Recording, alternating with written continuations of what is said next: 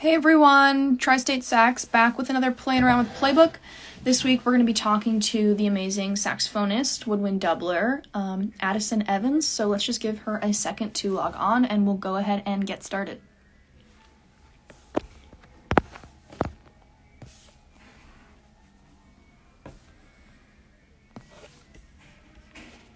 Hi Adison.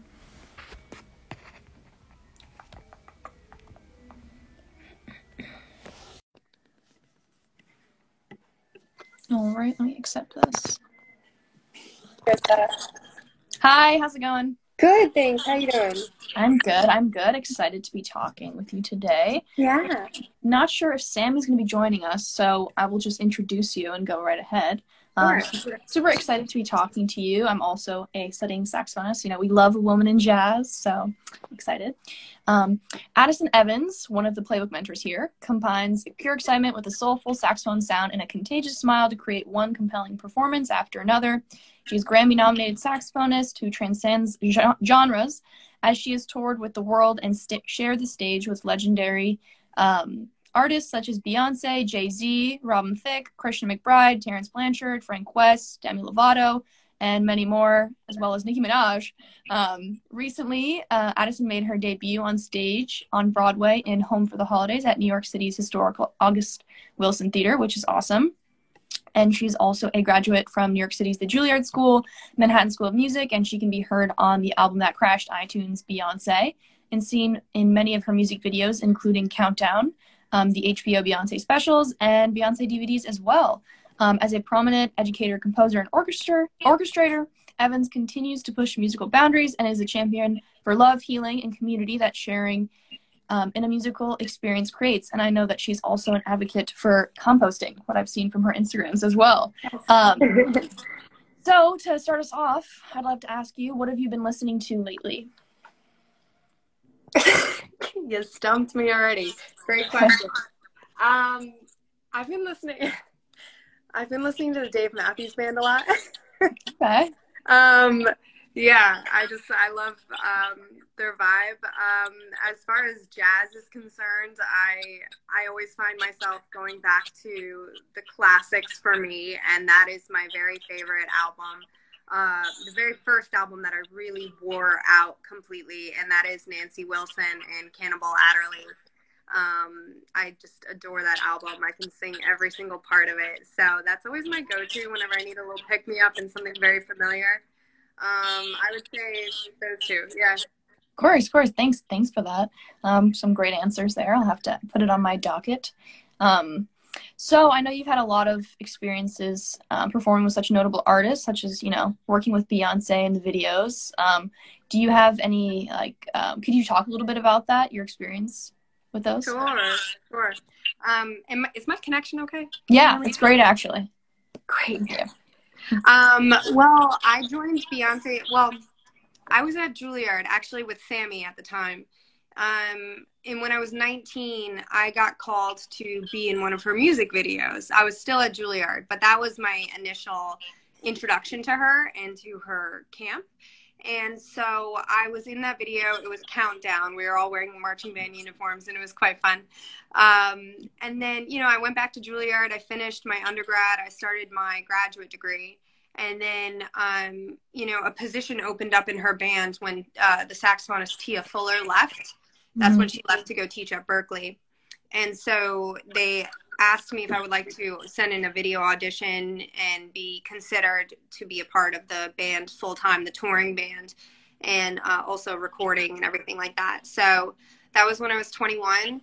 And I got the position. I ended up leaving Juilliard, and my very first gig with her was in 2012, New Year's Eve in Las Vegas.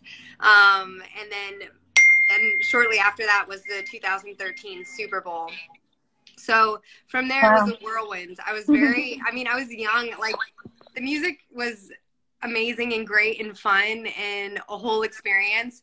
But it wasn't until we put the choreography with it that I was really, like, shaken up. I was like, what am I doing? So, and just being a part of an all-female band was so empowering, especially women that for the most part, were several years older than me. So they really took me under their wing beautifully and taught me a lot about the business. And I really learned so much about the industry at such an impressionable time. And so I was with Beyoncé until I was like 26. So for a solid 5 years. And on occasion, we still work together. It's just, because of the pandemic, it's been spread out a bit more. But yeah, I'm back in New York now. Awesome. Thank you for that. In terms of, teaching, whether it's like Playbook or, teaching your own private students, how do you balance that from performing to practicing to running your compost project? That's a great question. Balance is something I'm always trying to achieve, and it's tough, it's helpful to stay organized and also to have people around me that are, best friends and family that's like, okay, I noticed you're really, really busy. Are you okay with this? Are you sure? Like people holding you accountable is so important. And to kind of touch on all the things you said, during the pandemic, I started a compost pickup service. I have a farm in New Jersey. And when a tour of mine was canceled in 2020 because of COVID, I had a lot of time on my hands and resources. So I was like, well, I'm going to go back to New Jersey and spend time on the farm and compost. And it's turned out to be a pretty successful business so far. So I do dedicate a lot of time to that. And I can say with certainty, this is the first time in my life that I've really ever dedicated so much time to something other than music. However, I am very proud to say that I do have my footing still in music quite consistently, whether it be teaching with you guys on Playbook, or I play every Sunday night with the Afro-Latin Jazz Orchestra at Birdland. And also teaching with things going virtual, like it's made it a lot easier for me to teach because it doesn't involve any commuting. Or for students to be commuting to me, to my home studio. So the amount of time that I save and just being able to like turn on my computer versus driving somewhere or dealing with traffic or parking, it actually does make a huge difference. And luckily I am so passionate about all those facets of my life that they're very fulfilling. So even when I am teaching, I'm like, okay, I may be tired, but I'm going to go for it. But I always find that after that lesson or after that communication with my student, I feel inspired and like renewed to like keep going. So, it's where I don't have it figured out, but I'm figuring it out. Yeah, of course. Thank you for that. And you're mentioning, feeling inspired by your students. Do you have anything like specific? If you were to pick out what you'd want your students to walk away with, what would that be like from your lessons altogether? That's a great question, Trista. The main thing, there's the heart of the music, right? There's the thing that has kept me, I think back to my childhood, because I grew up with two parents that are musicians. I started playing piano when I was 5, and before then I would sit underneath the piano when my mom would play.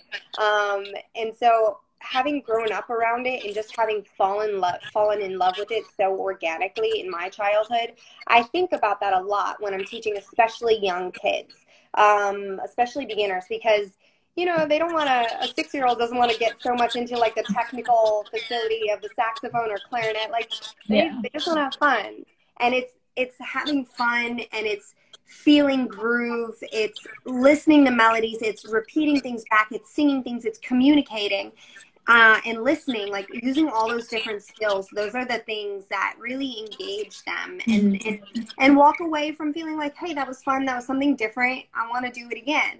And then, in my older students, then we incorporate more of course, like the disciplinary things, technical things, dexterity, long tones, all the things that students are like, oh, don't want to do it, but necessary. So, yeah, I would say having fun is first and foremost, and having the lessons be an outlet for them to communicate themselves in a way that they're not normally used to. And also having them feel like a sort of progression and very, I mean, very, my lessons and my master classes and everything are very, at the very core, it's like a lot of positive encouragement, because after all, playing music is such a gift, and it really, it helps us discover more about ourselves and our voices, and not just what we want to say musically, but who we are as people and what we stand for on this planet. Yeah, of course. Thank you for that. When you switch, like, I know that at some point, you know, musicians often start out as like educators or, you know, performers, or like one or the other. Was there a time in which you had to switch your mindset from one or the other? And like, how did you go about that? I know that's the experience for many people. However, I can't really relate to that very much, because, I mean, while I did go to Juilliard and Manhattan School of Music, and I mean, both of those experiences were based in performance. Mm-hmm. Like I mentioned, I grew up, my mom is a music educator. So I grew up literally in her classroom, hanging around her, watching her talk about metronomes and stuff, you know? Mm-hmm. And I'd always been into it. And even when I was at Juilliard, I was a teaching assistant in the classical ear training department. So I feel like I always had a balance, and it goes back to me being passionate about both performing and teaching as well. Okay.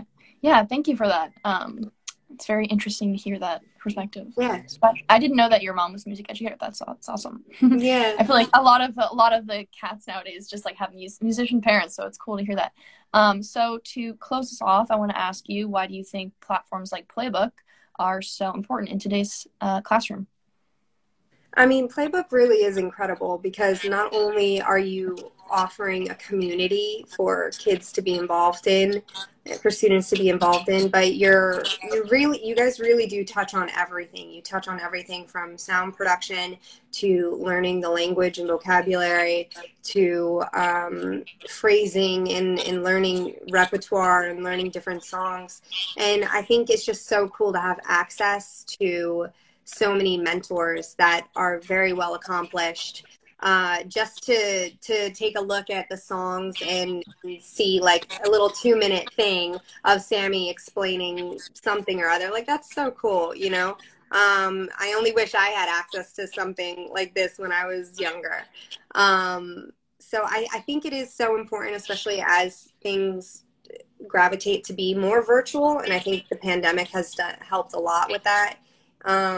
So giving kids this type of access is really, really, really priceless. Like, just being able to go home and log on, you don't have to travel somewhere.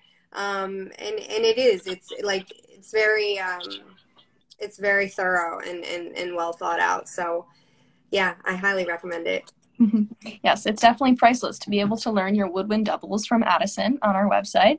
So everyone, you know, check it out. I've checked it out as a part of the Playbook team. So thank you so much, Adison, for being here with us today. Everyone, you know, continue following Adison Evans Music on Instagram, and everyone check out our Instagram at Playbook Jazz and our website to, you know, learn from our Playbook mentors like Adison and the rest of the gang at thisisplaybook.com. And we'll be back next week with another Playin Around with Playbook. So thank you, everyone. And thanks again, Adison.